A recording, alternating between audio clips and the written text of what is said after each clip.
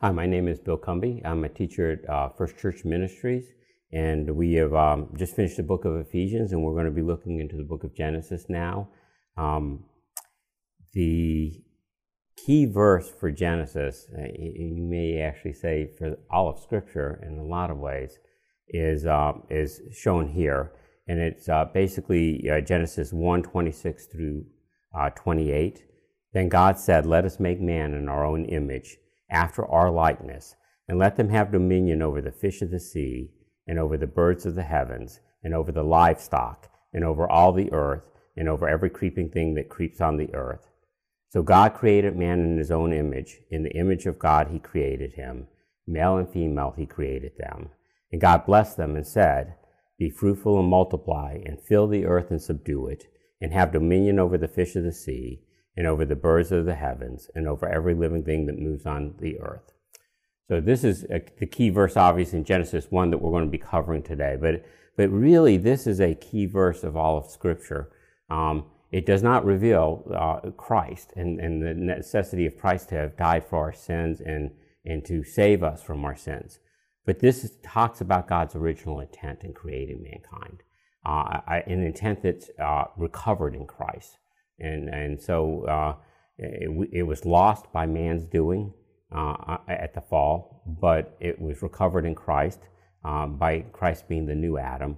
This one is talking about creation. So today we're going to talk about chapter 1 of Genesis. Now, Genesis is the first book of the Bible, and it's also the first of 5 series of books called the Pentateuch. And that's the first 5 books of the Jewish Bible. So the Jewish Bible is exactly identical to the Old Testament, Christian Old Testament, except it's organized differently. But in both cases, the Pentateuch comes first, the first 5 books of the law that were given. That's what it's called, the law, the Pentateuch, the law. And Pentateuch means five books, 5 scrolls. And they were given at Mount Sinai. When the Israelites had left Egypt and gone to Mount Sinai, God gave them the Pentateuch and the 10 Commandments and everything else. So these books have traditionally been ascribed to Moses. We have no reason to suspect that they are otherwise. Again, you'll get some liberal scholars, Christian and Jewish scholars, that will say these books, a lot of these were actually not composed, the Pentateuch was not composed until after the captivity, which would have been about 400 BC. But really, there's no real strong argument for that, and antiquity is attested to and preserved these as books that were probably written about 1250 to 1400 BC. That's when the Israelites left Egypt. The word Genesis means beginnings. The book chronicles a lot of beginnings, the beginning of space and time, the formation and furnishing of the world, and that's a very deliberate word choice there, formation and furnishing of the world, and the creation of animals and the creation of mankind. It also has other beginnings, the first disobedience of mankind, the first children born to mankind, first destruction of the world by flood, the institution of government, first choosing of a nation, Israel, to carry on God's plan for redemption after the fall. So there's a lot in Genesis. It's one of the longer books of the Bible. I don't believe it is the longest. I think Isaiah, or actually Psalms is, but Isaiah is probably second and Genesis probably third. It covers a lot of material, and it covers it in the form of stories, which does not mean that it's not true. Just because there is a story does not mean the story is not true. Sometimes we tend to think when you hear the word story that it's something that's not, it's a myth or a legend or just some kind of something made up, some fiction. But there are stories in Genesis. They're true stories. And one of the things you've probably been confronted with, because this is very common in the world, is to say, oh, Genesis, story of creation, there's 2 stories in there and they conflict with one another, chapter 1 and 2, which is not true at all. And they'll say, oh, and it's like a lot of other creation stories. Everybody has creation stories. They're all about the same. This is just myth. And and people who try to make this a scientific description are wrong. This has no connection with science or anything else. So let me talk a little about that right now. So there's a lot of stories of creation. If you actually go and Google creation myths, Wikipedia will kindly show you 100 different myths, about 100 that you can link to and go into. I did not go into all those. I did go into a sampling of them, and I did also talk, and there's another slide I'm going to talk about some other creation stories where there's a top 10 of creation stories that are the most interesting. And it is written by someone who's a scientist who's not he's not favorable towards Christianity or Judaism, and so we make it the creation story of Genesis makes it in there unfavorably. So, but we don't make the top of the list. So I want to talk about that though, because there's the creation stories are quite a bit different in those lists. There's some differences in Genesis that you won't find in any others.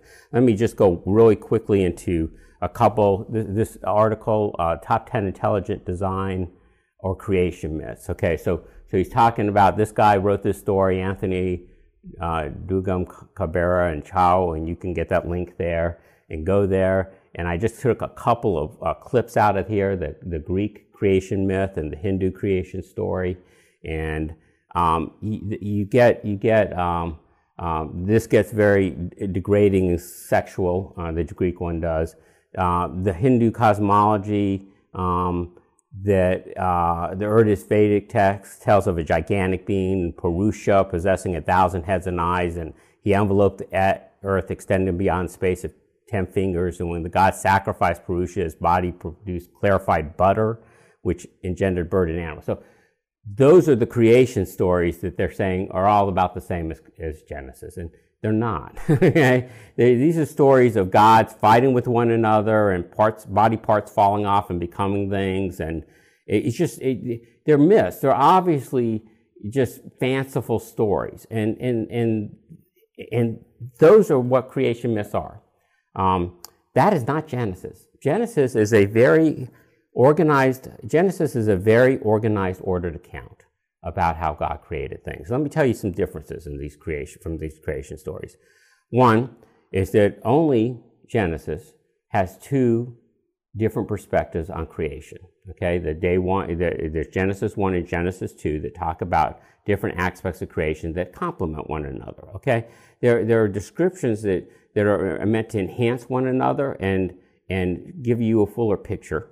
And so the other ones don't do that. It's just a story, and you know it's a story, and and then the other one is that this is a very straightforward, logical, meaningful, and coherent account. You will find that this is well organized.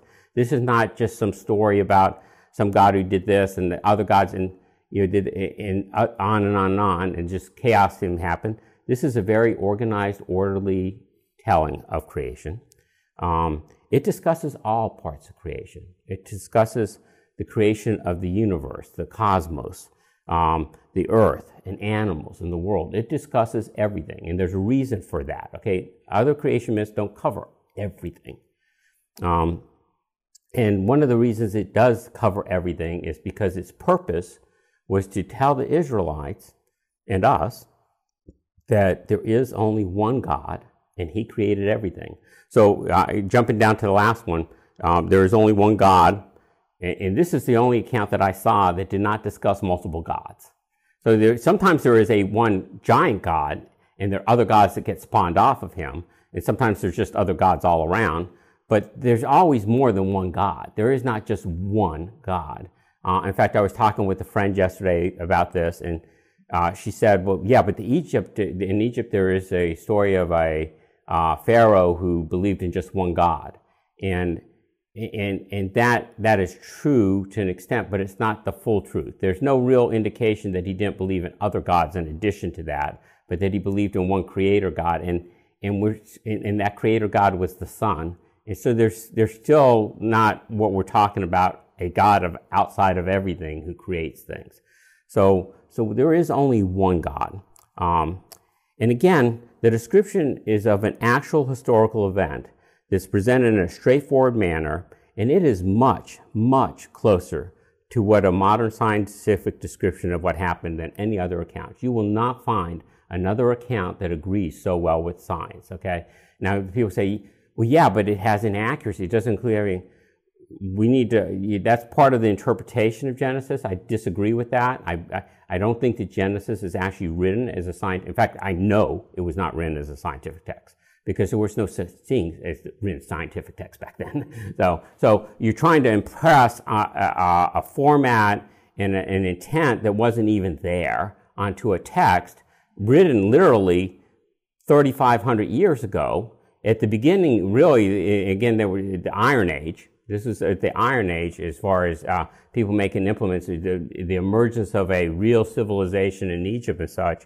And you're trying to impress on that something that it was never meant to do. Now, is it wrong? No, it's not wrong. It's accurate scientifically, but the intent was not to explain DNA and species, maybe divergence and stuff like that. It was never its intent. And so to try to make it say that is again, I think, to misuse Scripture, okay? It's not, but what it says is 100% accurate, and we'll talk about that as we go on in here. So, but I just want to make it clear that this account is not like other creation accounts. When you hear about other creation accounts, and you hear someone say, oh yeah, there's just a story in Genesis, and it's like all the other creation accounts, that is not true. And the people who have said it have not studied the creation accounts, okay? And the ones that, the few that have maybe that would say something like that, they're reading it from a very biased standpoint. They're, one thing I used to tell I used to teach a youth study, and we did Genesis occasionally. And one of the things I would challenge the youth to do and I would challenge you to do, is you think you can write a better scientific description of the creation of the world in one page, go ahead and try it, okay? Because all the things you're saying that's missing from this Genesis account is missing from it because there's not time to go into it all, and that's not of interest of God, what he's trying to do. So what is the intent of Genesis chapter 1? We're going to get to that, okay? But I want to let you know, I don't want to, okay, so maybe it is a good time to go into what the intent of Genesis 1 is. Genesis 1 is about the creation of mankind. It is not about the creation of the world. The creation of the world are the props and the background of a stage in which mankind and God play out the drama, okay? And the intent of Genesis 1 is to set the stage, and to set the stage for the Israelites so they know that there is one God who has created everything. That is what Genesis 1 is about. Now, the fact that it reveals scientific understanding of how things came about and how things grew on the earth and stuff like that is beside the point. The point is when they were at Mount Sinai, exiting from a land of Egypt that was the superpower of the world, with multiplicity of gods, which had been mocked at by the plagues that God had visited on them. The plagues mocked the gods of Egypt, and they went out, and Genesis 1 is God saying, I am God alone, and I created everything. And so you'll see, remember that, because the point is there is one God, and he created everything. And if you understand that key, you understand why Genesis is written the way it's written, Genesis 1. So first we go into Genesis 1-2, creation, and God said. So we're actually, I want to take this, if you have not taken time, you should pause now and read Genesis chapter 1 in its entirety. I'm not a very good reader. I tend to think when I'm reading, and I didn't get off into other things. So go ahead and listen to Genesis chapter 1 as a whole, so you can come back and listen to these sections. But let's read this. In the beginning, God created the heavens and the earth. And the earth was without form and void, and darkness was over the face of the deep, and the Spirit of God was hovering over the face of the waters. Now I'm going to stop right there and note several things. Okay, the word created is the word bara. You will hear it mentioned several times. It's basically creation from nothing, ex nihilo. So something is created from nothing, and this word is used 5 times in Genesis chapter 1. It's used here when God created the heaven and earth. It's used 4 other times, and you'll see why it's used and where it's used, but it's a very important term to understand. Other times God says, let the earth bring forth plants and vegetation. And again, there was some controversy, but the word "let it bring forth" does not mean creation from nothing. Okay, it could be God forming it from the earth, or it could be the earth itself bringing forth. There's ambiguity there. But when it says created bara, it means something from nothing. Okay, and so He created it, the heavens and the earth. The earth was without form and void, and darkness was over the face of the deep. And the Spirit of God was hovering over the waters. I included this next verse here. And we're going to discuss it because it's day one, but I wanted to also include, and God said, okay, because here you actually have a picture of the Trinity, God the Father as creator, and the Spirit hovering over the deep, the waters of the deep, and God said, the Word of God being Jesus, speaking the Word and creating things. And so we see that in this creation now, the Trinity working together. That's going to come into play later on, but it's a little hidden here, but it is here. The other thing I want to also emphasize is the fact that verses 1 and 2 are basically a preparatory statement. In other words, in the beginning, God created the heavens and the earth. That means the entire cosmos. And then he goes, and the earth, then he goes down onto the earth, and the earth was without form and void, and darkness was over the face of the deep. Okay, there have been people that say, this might have been chaos, that there was a prior world and God destroyed it and it was chaotic. There's no indication of that at all. I mean, you can read into anything what you want into gaps, okay, but there's nothing in it like that. So God created the cosmos, and the earth is sitting here without form and void because God is going to form it, okay? You get the picture of almost like a master potter sitting there, hovering over the face of the earth, in an attempt in the beginning to do something creative. Okay, so God is pictured, and again, God is pictured as a not as a Superman, but as a the structure is of a workman going about his work. Okay, and so God is here. The Spirit of God is hovering over the face of the waters, and God says, "Let there be light," and there was light. So God says something. So the words, so one of the things we see here is words and communication are very important. That God's power is the ability to speak a word and make something happen. I will say that, and I don't want to get overly too deep and philosophical in all this, but you will get our words have power. Our words have power that we don't really expect them to have, okay? And we say, sticks and stones may break my bones, but words will never hurt me. But that is absolutely a lie. Words do worse things than sticks and stones could ever do to people. Better things and worse things, okay? And so words are important. And here we see God said, God spoke, and let there be light, and there was light. And God saw the light was good. So he created light, and the light was good. And God separated the light from the darkness and called the light day, and the darkness he called night, and there was evening and morning of the first day. Now the controversy comes up on, are these 24-hour days? And I'm going to answer that real quickly. And if anyone wants to engage me in a conversation on this, you have my email address at the beginning, and I'm happy to talk to you about it. I'm not happy to listen to your viewpoint if you're not willing to interact on the discussion. Okay, so if you're just trying to set me straight, there's no chance that you're going to get much, well, because I'm not going to listen to somebody who doesn't want to listen in reciprocity. But let me tell you what it says here. So the evening, morning, the first day, were they 24-hour days? Well, people pointed out that the sun and the moon don't get created into day 4. And so it'd be hard for these to be 24-hour days because there was not a sun and moon to basically mark those times.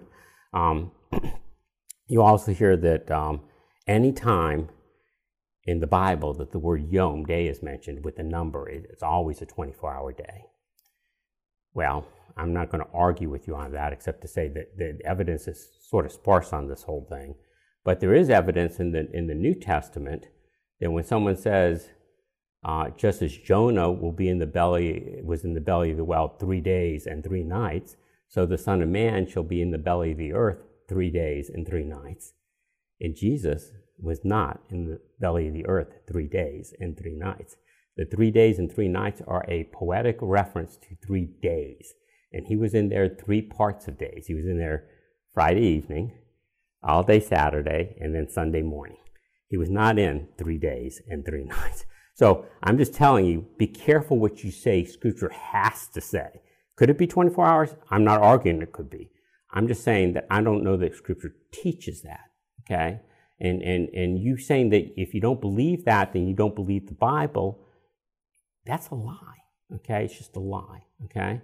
You can believe that this may not have been 24-hour days without saying the Bible's a lie or that this is a story, a fiction story. I believe that it could have been days, 24-hour days. I don't believe it has to be that. I don't know that the intent of the writer was to show that. So let's just leave it at that. Again, if you want to interact, we can interact on that. I actually had a person who had their kids come to our study that were really growing quite well and encouraged and found the study the best input they had in their lives, in Christian life. And when we talked about this, their parents forbade them to come anymore because I was a heretic in their sight. So I'm just saying this is not the stuff to split fellowship over, okay? It's just not there. So I also wanted to compare this. So this is one of my this morning things I was telling Jose and Bob this morning. I thought, I'm going to put in John 1 here because it says, so you see that John 1 begins the same way. In the beginning was the Word, and the Word was with God, and the Word was God. And so I was saying, John picks this up because he is trying to show that Jesus is God. This is the whole thing. And so he starts it the same way. The Gospel of John is about a book about Jesus being the Son of God. But then I also noticed all things were made through him, and without him not anything was made. And in him was life, and the life was the light of men. The light shines in the darkness, and the darkness has not overcome it. So Jesus is the light of the world, okay? And it just as light was the first thing created, so when Christ came on earth, the first thing, the noting was that there was light, and light exposes darkness. And so Christ came and did that. And so Christ is involved in creation as the creator, okay? It says all things were created through him.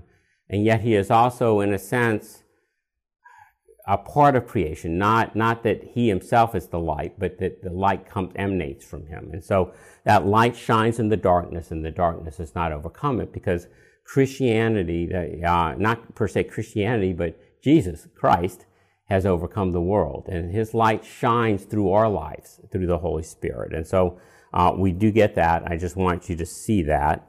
And I want to now go through the first 3 days of creation. So we've covered a lot of ground. I want to review it really quickly. The Genesis account is a story, a background story that's set up so that the Israelites and that we would understand that God created everything and that mankind is the focus, and that it's also picturing God as a workman going through creating and furnishing things. And its intent is to show the Israelites that God created everything and there's nothing that was not created by him. So, having said that, we can look at the first 3 days of creation. And God said, let there be light, and there was light. And God saw that the light was good, and God separated the light from darkness and called the light day, and the darkness he called night, and there was evening and there was morning of the first day. And the next one, and God said, let there be an expanse in the midst of the waters, and let it separate the waters from the waters. And God made the expanse and separated the waters that were under the expanse from the waters. And there were above the expanse, and it was so. And God called the expanse heaven, and there was evening, and there was morning the second day. And God said, let the waters appear under the heavens be gathered into one place, and let the dry land appear, and it was so. And God called the dry land earth, and the waters that were gathered together he called seas. And God saw it and said it was good. And God said, let the earth sprout vegetation, plants yielding seed, and fruits bearing fruit, in which was their seed, each according to their kind on the earth. And it was so. And the earth brought forth vegetation, and plants yielding seeds according to their own kind, and the trees bearing fruit, which was in their seed, each according to its own kind. And God saw that it was good, and there was evening, and there was morning the third day. So I want to just cover these very quickly as a group. And again, the purpose of the study is not to tear everything apart in detail. The purpose is to prepare you to be able to study this and tear it apart in detail. Meditate on it and let the Holy Spirit inform you about what's going on here. You will see, by the way, the first day does not include the creation of the cosmos. Just as background, Genesis 1 says, in the beginning God created the heaven and the earth, and the earth was without form and void. That was before day 1, okay? So the cosmos was already created. So day 1 talks about light and darkness. It does not talk about the creation of the cosmos. The cosmos is already there, okay? And so he says, let there be light, and he saw that there was light, and he separated it from the darkness, and there was night and day. That's the universe, the heavens, not the heaven, and not heaven, but the heavens. And God created the heavens that have been created now have light and darkness. And they too, he says, let there be an expanse in the midst of the waters. And what he's doing there is he's actually separating the waters below, the seas, from the waters above, the clouds and stuff, with the atmosphere. That's the expanse he's talking about, the atmosphere. So the second day, the first day he creates the cosmos, so to speak, with the light and the darkness. The universe comes into play. The second day, he separates the waters out, so now there's atmosphere and seas, okay, and the clouds above with the rain. And the third day, he makes the dry land come out of the sea, okay, and so there's now, and then he says, with the dry land, let it bring forth fruit and vegetation, okay. So there's an argument here, again, often about young earth, old earth, creationists and evolutionists and stuff. But God does not say, direct creation of the vegetation and stuff. He says, let the earth bring forth. So I do think there is room here for a thought of evolution on this. And in my opinion, what we see as evolution now is what I would call God's broken paintbrush. In other words, what we call evolution now is been twisted by the fall, and we see awful, terrible things happening. We see millions of years being required for just incremental changes and stuff like that. I'm not sure that could have been true before the fall, but I don't know. This is the point. I don't know. You don't know. No one knows except God. Okay, and so hold on to those beliefs lightly, because they're not what Scripture teaches, okay? So God created them individually, fine. God, there was some way he let nature bring that forth, fine too. There are mountains worth dying upon, and I will tell you that the creation of man is a special event, and man did not evolve from apes, and we're going to talk about that later, and maybe this lesson or the next one, depending on if I tie this one up right now. But the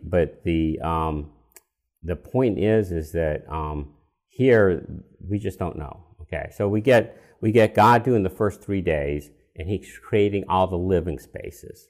Okay, so he creates the cosmos, he creates the atmosphere and the waters, and he creates the land. So he goes from great to more in depth and to the focus on the land. And that ends the third day of creation. I am actually going to stop here and just pick up on a next lesson, so you can just carry on that. But in case people want to have shorter lessons to listen to, we'll do here. And I'll do a running start at this point to get going into the next one. So let's close in prayer. Lord, we thank you for the time we have. We thank you for your watching over us. We thank you for your love to us, and the fact that you delight to satisfy our curiosity, but not always giving us the full answers, because you delight in us trusting you also, and just having faith and understanding that you did indeed do everything. And some of these things we just don't understand. Hopefully one day we will, but again, Lord, we don't know what you have for us right now, except to trust you and love you, and to understand that you are creator of all. And for that we thank you, and we pray these things in your name, Jesus.